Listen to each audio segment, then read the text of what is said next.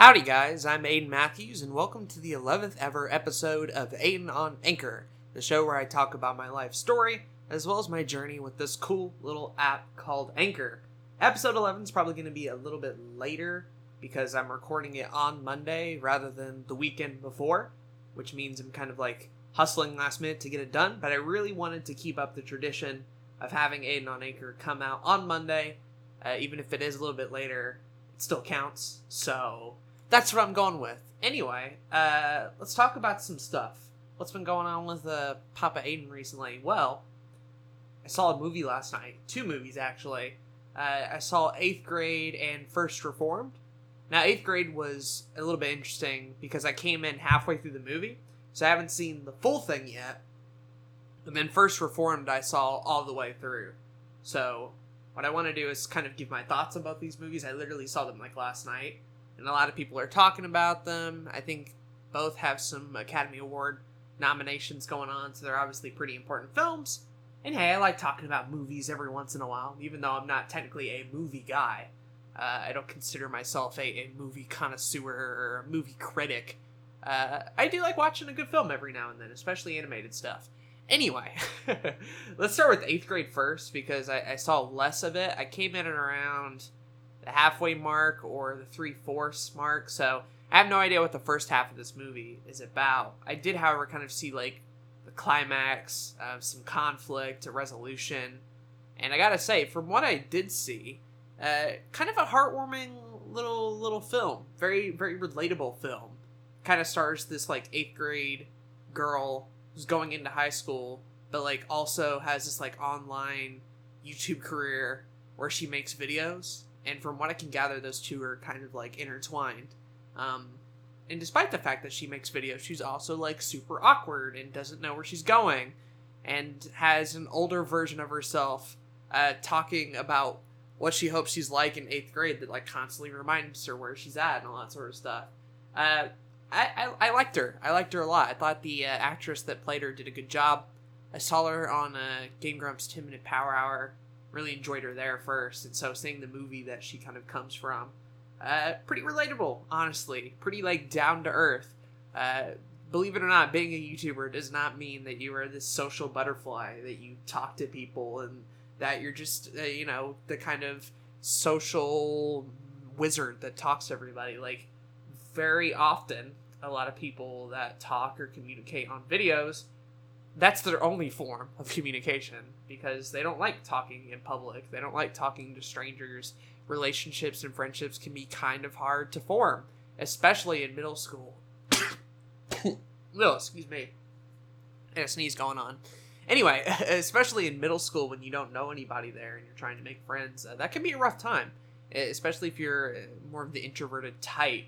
And so I found her character to be pretty good.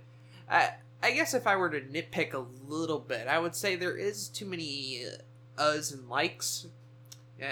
Basically, she's awkward, so she says and like every couple of seconds. And if you don't pick up on it, it's fine. Like, if you just watch the movie as is and just enjoy it the way it's supposed to be, it's like not a big deal. But if you start paying attention to it, it will never leave your head. Like, she says and like every other sentence. And so it really catches up to you. And I get it, like, I say like and all the time. Am I any better? Not necessarily. But I think part of writing a film is that, like, you're given the time to craft dialogue to where mistakes like that aren't a thing. And I know, it was very much an intentional choice for her to say and like all the time. I just felt that they maybe slightly overdid it a little bit, to the point where I only saw like half of the film and I was already kind of getting annoyed of it. And so I imagine seeing a whole film of it would have drove me a little bit up the wall.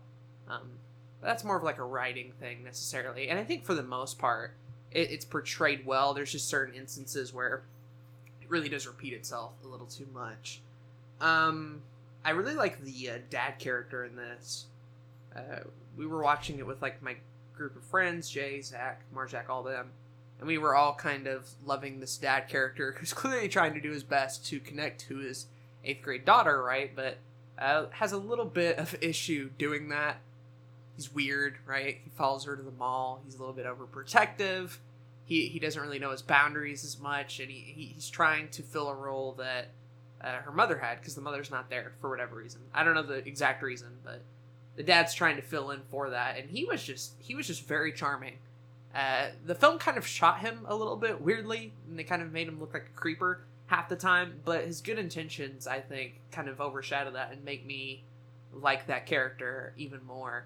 And even, like, the bad guy, like Riley, toward the end, right? This sort of last minute, oh, we need, like, a conflict at the very end of the movie type of bad character. Let's throw in, like, one of the high school friends who's trying to hit on her.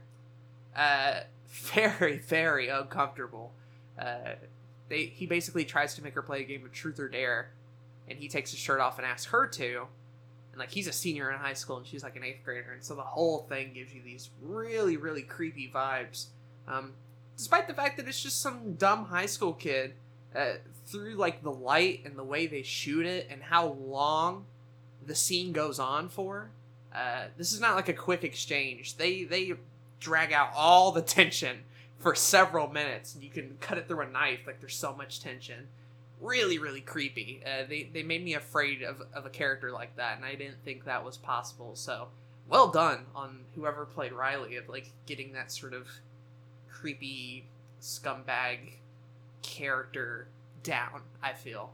And then, like, final thoughts on the movie. I thought it was heartwarming. I thought very relatable, especially to that age. The YouTube dynamic is kind of cool. You don't really see that a whole lot in films, but with so many kids nowadays wanting to be a YouTuber and wanting to be a social media presence, sort of having that element where she's this girl who gives advice, but clearly still learning along the way, presents an interesting dynamic. I think a film like this wouldn't have been made 10 years ago. Or if it was, it would have been a lot different than the version that we ended up getting. And I think this is better for it. I do worry about the film being dated in 10 years, especially with all, like, the current lingo and the sometimes meme shit and the awkward stuff here and there. Like, I don't know if that'll hold up.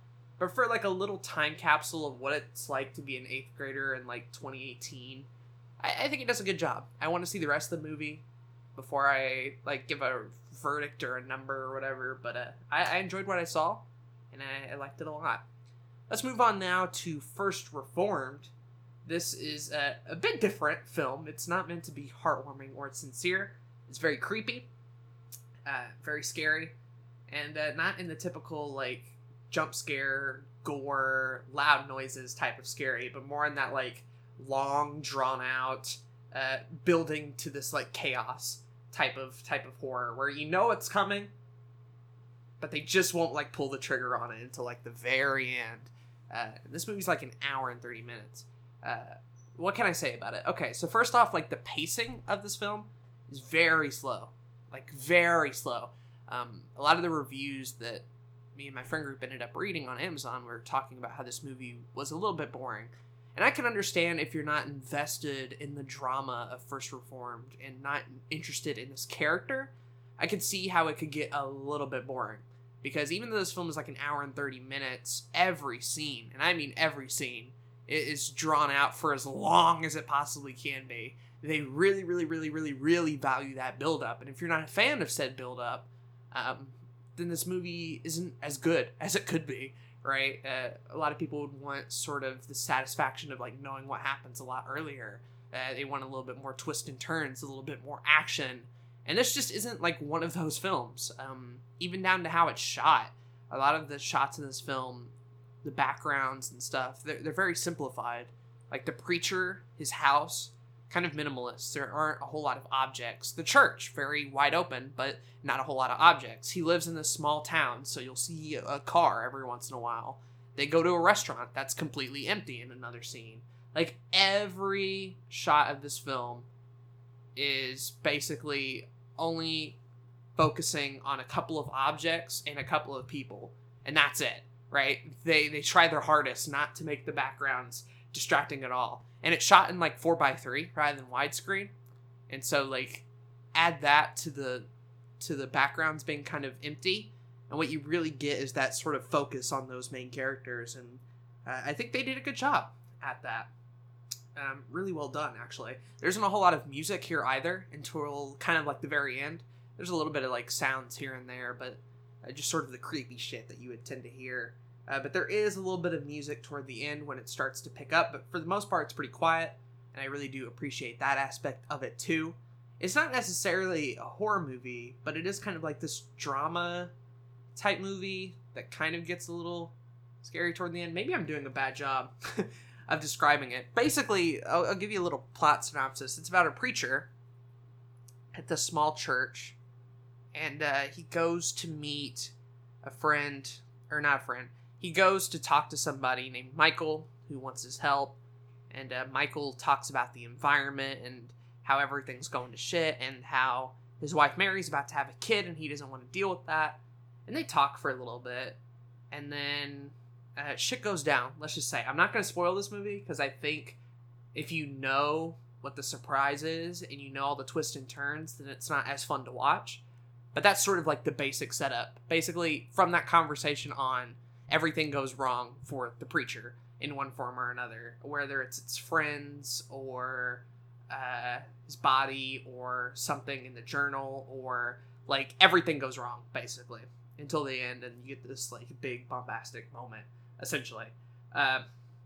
Very long, very drawn out, not a whole lot of music, not a whole lot of characters either. You get a few recurring characters here and there. None of them really felt bad or out of place, but that's partially just due to like there weren't that many to begin with, so it was a lot harder to screw up.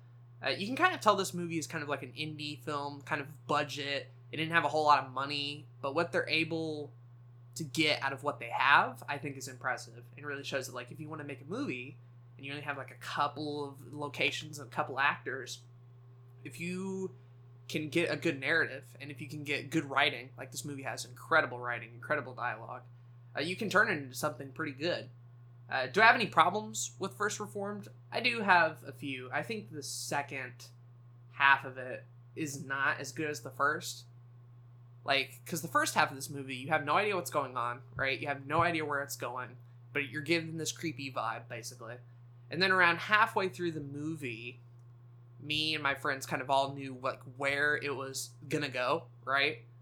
And it becomes a little bit more and more obvious to the point where like you're waiting for the end to see if you were right, and then it goes like a little bit left field and sort of surprises you, and you're like, whoa, that's what was actually happening. But it basically meant that I wasn't invested in the second half as much as I was in the first, because I already knew what was going to happen, because I was just waiting for the finale to see what would go down. Even though the twist definitely like made it interesting, I still had to sit through a second act that I found not as much engaging as the first, just because I knew more about it, right? And I guess there's no way of getting around that.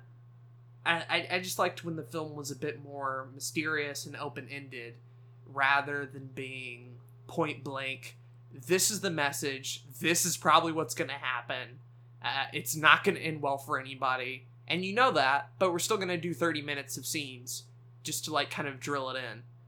And I didn't think that was necessary at all. I felt like you could maybe have cut some of that out, made this film a little bit shorter, maybe bring in a couple of those people who thought the film was boring, and maybe do a little bit more with the ending to kind of throw me off a little bit more, rather than going the way they did.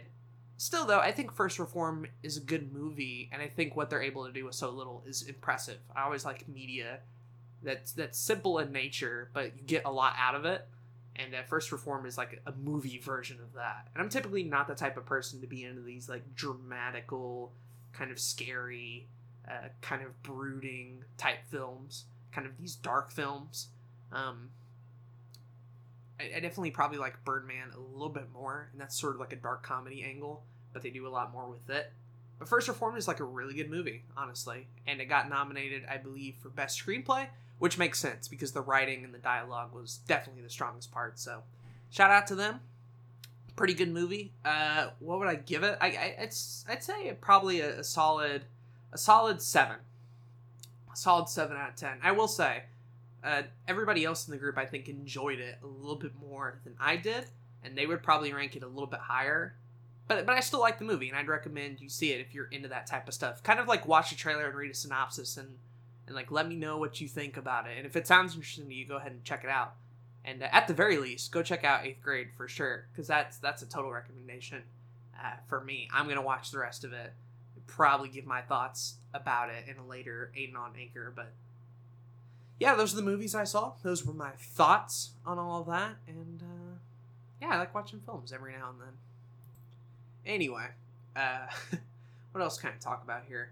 Oh, I guess I'll bring this up because like Aiden on Anchor is sort of a place where I can just bring whatever thoughts come into my head as of recently. And I've been getting kind of a craving to go back and play Pokemon a little bit more. And I know, like, for those who know me, like, Aiden, you play a fuck ton of Pokemon. Why do you have an urge to play more of it? Haven't you already played a lot? Like, yes, I get it. But believe it or not, my relationship with the Pokemon franchise has always kind of been this off and on type thing. Where when I'm on it, I'm really on it. And when I get burnt out, I get really burnt out.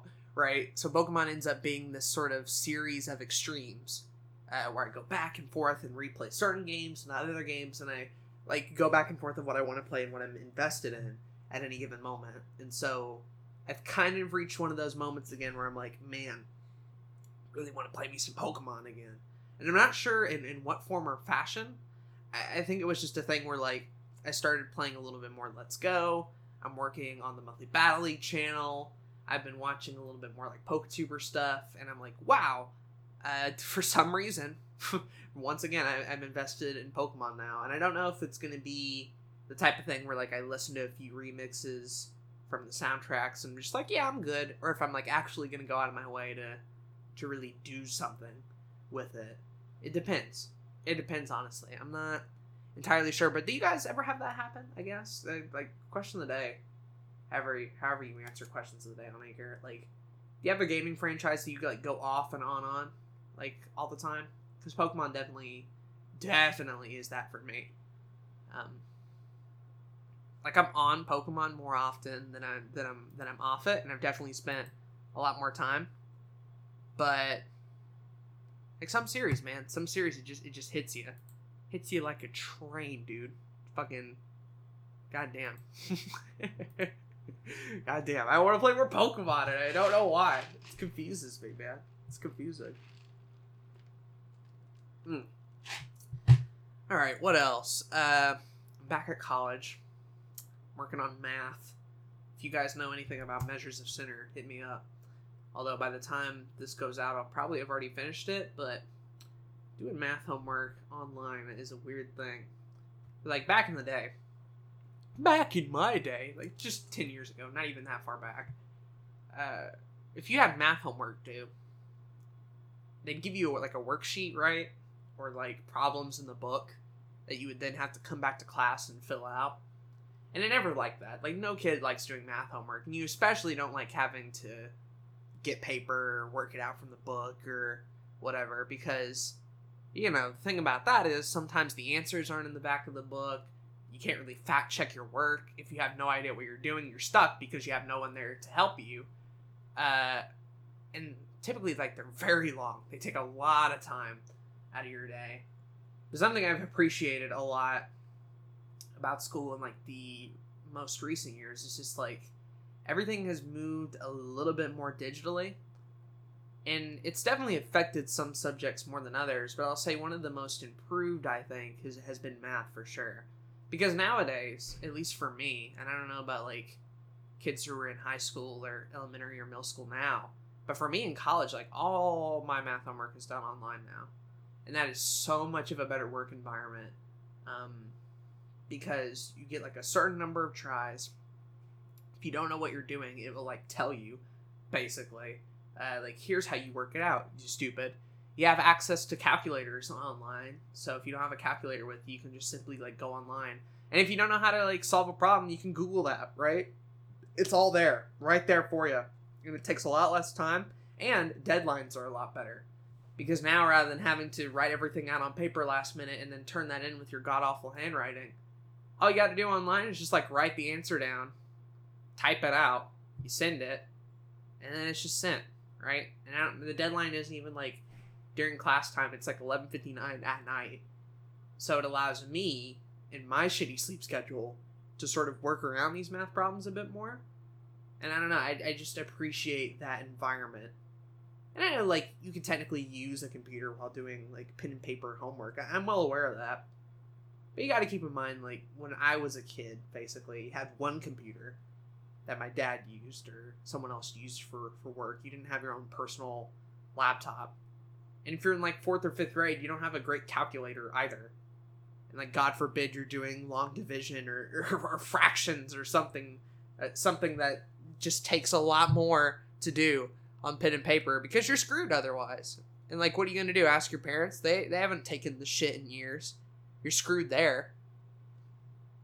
So in the day and age where everybody has a phone and everybody has a calculator and there's been better and better resources, like the YouTube math scene, you ever go on YouTube and just watch teachers, like, work problems out, like, on video? So nice. In fact, the math teacher I have now has gotten to the point where, like, there's a camera in your class and it'll film the entire class session and it will go online to a server, basically, and you type in a little password and you can just watch her, like, teach the entire class again. Like, oh, did you miss something? Did you not write that problem down? You go into the little online thing, you type in the password, and you just watch the whole class. And you can just scroll to whatever part you need, and, like, oh, that makes more sense. Because, like, when I was in high school, every time I was in a math class with, like, 30 other fucking kids who wouldn't shut up, I'd miss something. And then they'd run out of time and have to, like, move on. Because these math classes were, like, 30 or 50 minutes. It was like, hey, what the hell, man? I was trying to learn that. And you can never get help in those type of scenarios because there's, like, also 20 other kids that need help. And it's basically waiting in line or having to do, like, tutoring or something like that. So it's just not worth it. But in college, everybody kind of knows what they're doing. And everybody's kind of, like, willing to help. And tutoring stuff is, like, a lot easier to go to. And it's free in most cases. And just the resources that we have nowadays to solve math problems is just so much better, man. I'm still awful at math. I'm not a better, like, mathematician. I still struggle in statistics, but I feel like the struggle is a little bit more manageable than it was, like, let's say back in, college algebra, or not college algebra, high school algebra, or high school geometry. God forbid if I ever take a calculus class, I'll just have to kill myself. Calculus looks like the most complicated thing ever. I'd rather do surgery on a body than try and figure out what the heck calculus even is or means. Wow, I never thought I would actually talk extensively about math and teaching math in 2018. What kind of weird world do we live in, everybody? I didn't expect that. I didn't expect that at all, but here we are. That's bizarre, man. It's fucking bizarre. Whew. But, yeah, I think we're gonna cut it off here. I know it's a little bit of a shorter one, but we talked about, like, 2 movies, Pokemon, and teaching math. So I'd say that's a pretty good variety of subjects and topics. So, yeah, we're gonna end it off here. Question of the day, like I mentioned earlier, what's a game franchise that you kind of go off and on with? I'd love to hear your responses, however you send them. If you like this episode of Aiden on Anchor, let me know. Whatever podcast platform you listen to this on, because Anchor is pretty amazing. You can listen to it on Anchor or on, like, Google, Spotify, Apple Music, whichever platform of choice. Simply search Aiden on Anchor and you'll find me there. Go ahead and also listen to all the older episodes in case you've missed one. The format was a bit different back then, but it's basically the same type of stuff, so I think it's pretty good. If you want to personally sponsor this podcast, you can. There's, like, a fan donation thing where if you want, you can donate money to the podcast.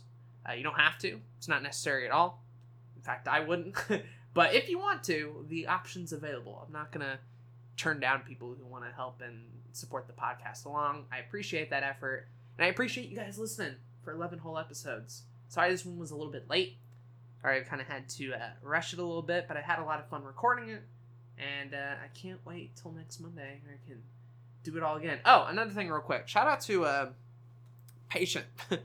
Like, literally today, it tells me on Twitter, Aiden, you don't repeat stuff. And I'm like, oh, thank God. Because believe it or not, nobody has, like, from my friend group, watched the last episode and responded to me until yesterday. And so that entire thought of, like, me repeating myself over and over again was just, like, lodged in the back of my head. And then Patient on Twitter this morning was like, yo, you don't repeat yourself. And I'm like, ooh, Oh, I'm free. Okay, thank God. I can move on with my life. So, thank you to Patient for responding to that. Really do appreciate it. Hope you liked this episode as well. I know it went places, weird places, but it's still fun nevertheless. Anyway, I've been rambling on long enough. I've been Aiden Matthews of Blue Couch Productions, and I will see you guys next Monday for another episode of Aiden on Anchor. Bye-bye.